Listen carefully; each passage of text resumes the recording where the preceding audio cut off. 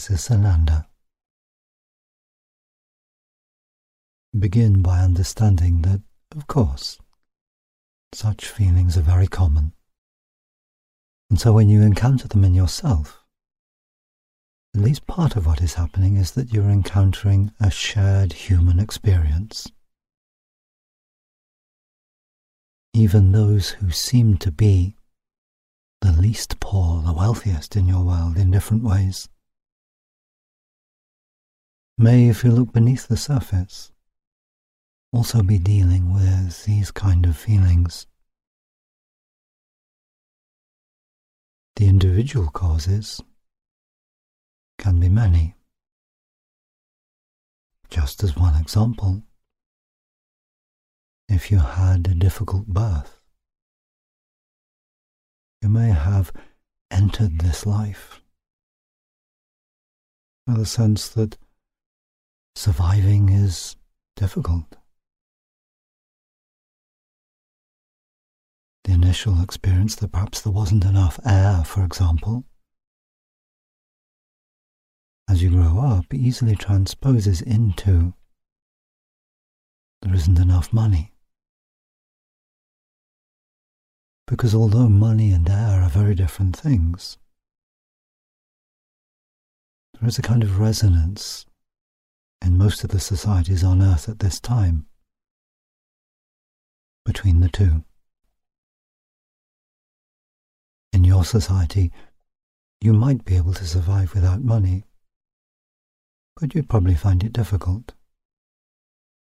And certainly there can be a strong feeling that without money it's going to be very difficult to survive.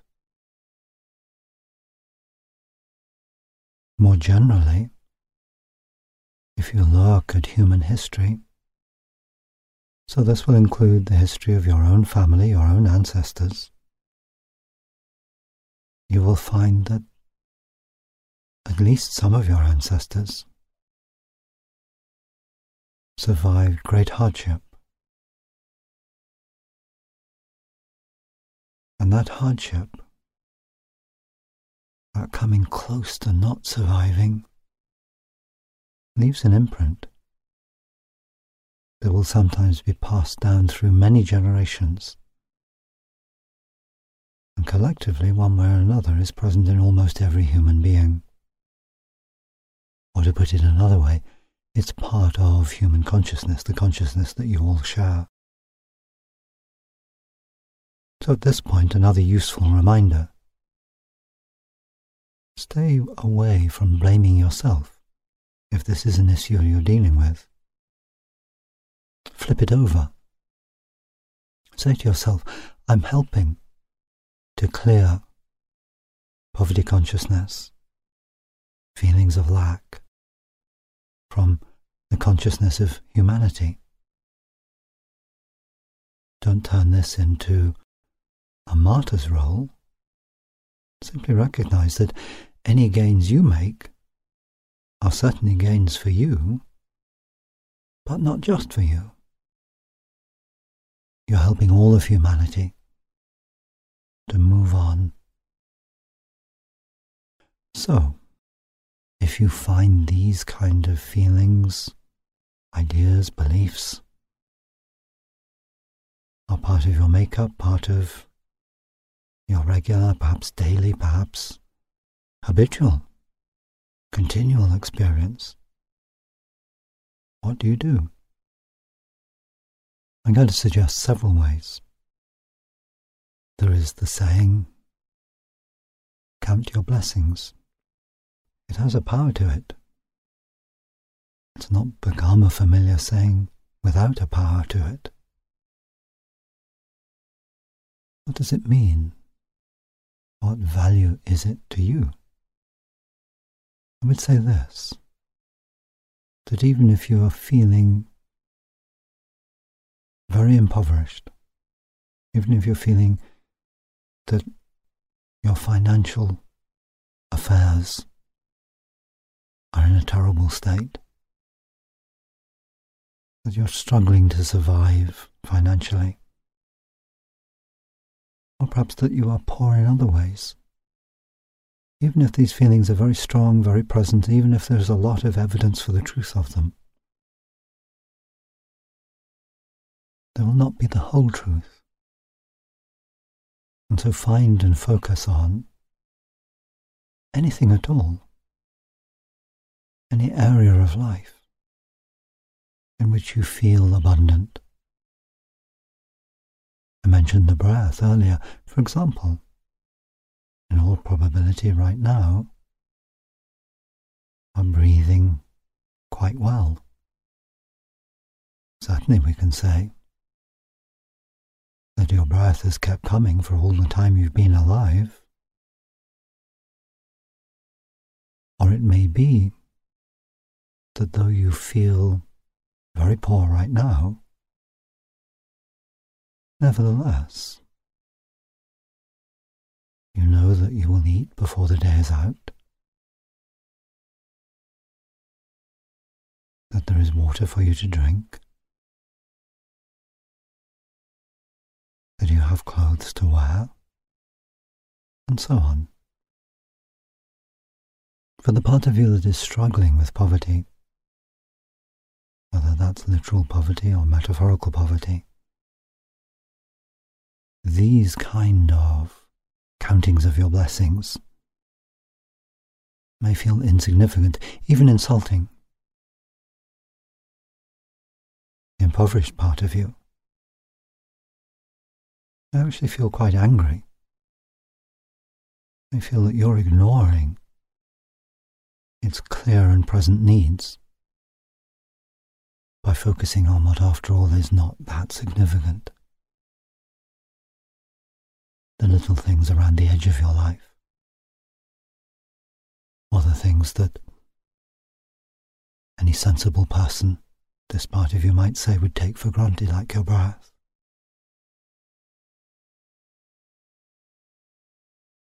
Don't be put off if you find anger coming up to the surface. This can be very useful. Anger always has a cause. But very often the cause is not what initially presents. So in this instance, I'm suggesting it might be that that angry voice says, "You're ignoring me. You're not looking after me. You're not paying attention to me. I'm on the edge of a precipice here and you're just ignoring it." And so let yourself pay attention to the angry voice, the despairing voice, the doubting voice, the fearing voice.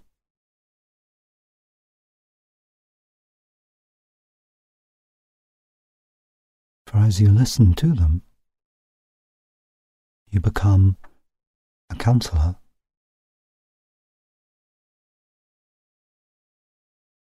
You're no longer identifying with that voice, but becoming one who helps that voice to heal. As you listen to these voices who, for whatever reason, find themselves fixated upon the experience of poverty, explore what might lie behind the voice. You may find, coming to the surface, issues of self-worth. You're almost certain to be poor, at least in some aspect of your life, if you or some part of you is convinced that you're not worth much. The subconscious can be very literal. It doesn't always understand the nuances of language. So that when you look at a broken cup, for example, and say that's worth nothing, if there is a part of you that feels you are not worth much or are worth even nothing, that part will notice whatever you describe as not worth much or worthless and identify with it. You're a broken vessel, a shabby coat, a useless thing. Of course you are not, but your subconscious may have bought into these ideas and have indoctrinated you into subconsciously believing them. And so understand this too, that your worth is infinite. And if you want to translate that into worldly terms, you are worthwhile. You make a difference. Your contribution to the world is unique. It cannot be measured in money or anything else. It is unique, incomparable. And because you make a unique contribution to the world, you innately deserve the abundance of the world. Now, as you contemplate these kind of ideas, you may find another sort of voice comes up. A voice that feels that you are, or fears that you might become, greedy. Someone who wants more than her fair share. Someone who wants to lord it over others. Someone you would consider actually rather obnoxious. And you know you don't want to be like that. And so it may be that here the subconscious is at work as well, that it pays attention to your attitude to wealth and to the wealthy. It may observe that you have a tendency, or have had a tendency, to judge the rich,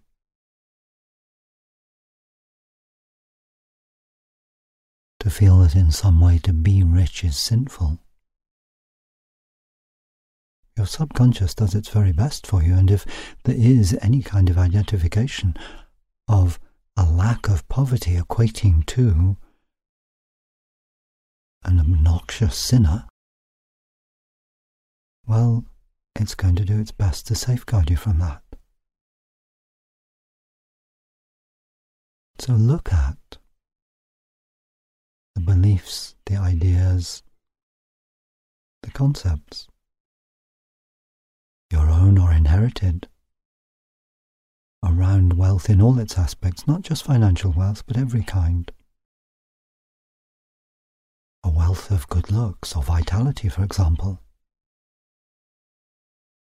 And notice if there is within you any part that judges or begrudges or fears. And continue to do your best to release all judgment. Understand this about the world in which you live. There is no correlation, either negative or positive, between the worth of a being and his or her financial status. Ultimately, you are all equal. In terms of your presence here on earth, you will find that there are some people who are extremely rich and some people who are extremely poor, who are contributing immensely to the betterment of humanity. Conversely, you may find some who are very rich and some who are very poor, are dragging their feet a bit. That's all right. Everyone comes to wisdom and love at their own pace. But there is no need to judge. The disapproval of those who are dragging their feet doesn't help them at all. And those who are contributing greatly to the betterment of human consciousness can manage without your approval. Though to approve is fine. Indeed, we would say, approve of all of your fellow humans. You and everyone else on the planet are doing the best they can, and no one can ask more than that. Know that of yourself as well. You are doing and always have done the best you can. Now consider another aspect of this whole issue, which we might begin by calling openness and closedness. If you want to welcome visitors into your life, you need, in some sense or other, to open the door to them. It's the same with abundance.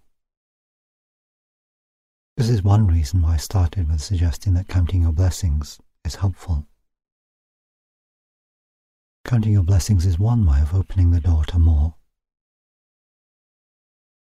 And so you might like right now to say to yourself, I welcome abundance into my life. Welcoming is just part of the process. It begins a process. But after welcoming, there is another step, and that is accepting.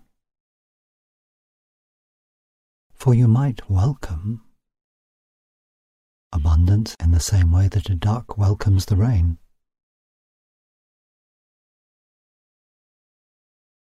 But, like the feathers of the duck, it might be that the abundance just runs off, that you don't actually accept it.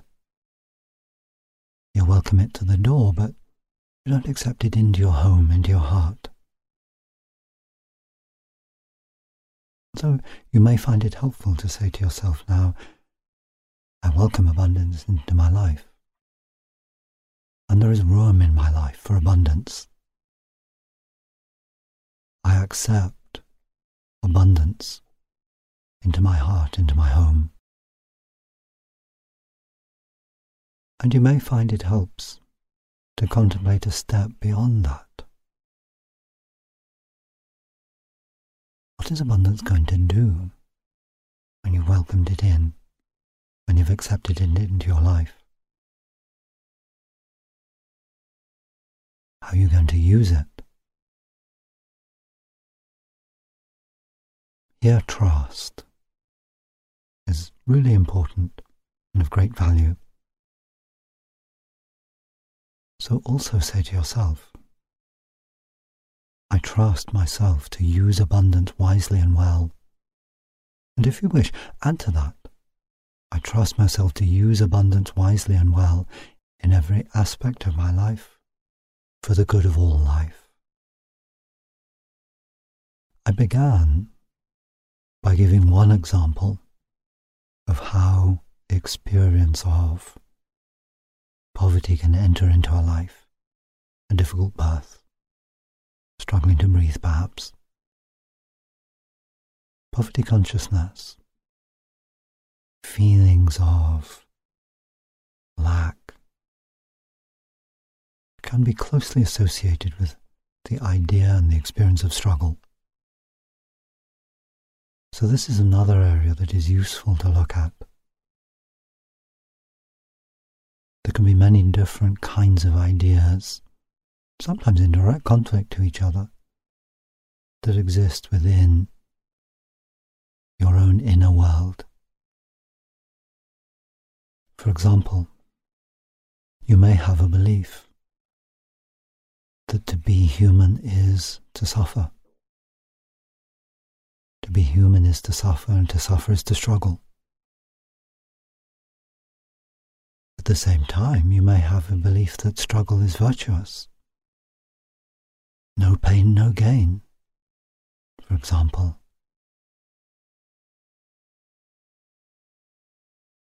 So on the one hand, you may find an inner voice that sees struggle as terrible but inevitable. Another that sees struggle as virtuous and to be sought out. Be prepared to release whatever kinds of beliefs you have around struggle. Say to yourself, I choose to live a life that is joyful in all aspects. I let go of the need to grow through struggle. I allow myself, I choose to grow with joy. And here's another area related that is also worth looking at. We've touched on it a little in talking about the beliefs, the attitudes you may have towards those who are abundantly wealthy, who seem to have no kind of poverty consciousness. In your world, there's a tendency to equate wealth with power. It's not a necessary connection. As I've suggested, there may be some who have very little wealth, financially, but immense power. Maybe some who have a great deal of wealth,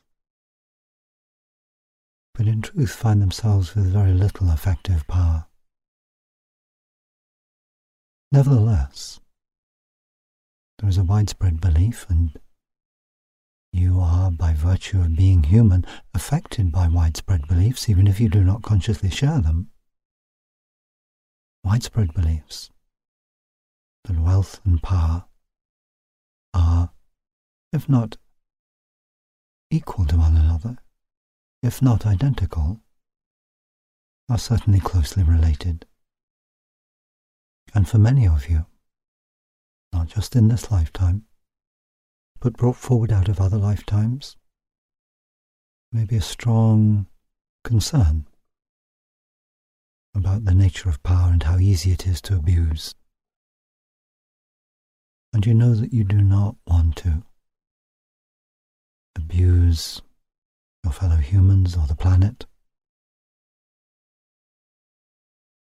And so you may find that there is a subconscious brake upon your movement into abundance, coming from an inner voice that says, no, wealth is power and power is bad.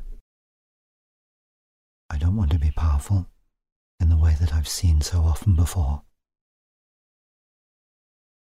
You might think of power as being like electricity. Electricity is indeed powerful, and it can be used for good or ill. Learn to trust your power.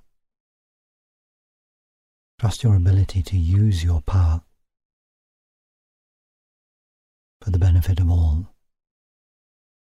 and believe that that is possible. Here too, a common issue or belief system is the idea that if you are abundant, if you are wealthy, if you are rich, it can only be at the expense of others. Your wealth has been stolen. If you are rich, you are really nothing but a thief. These sorts of beliefs can be quite deeply rooted. Understand that you are part of a changing world,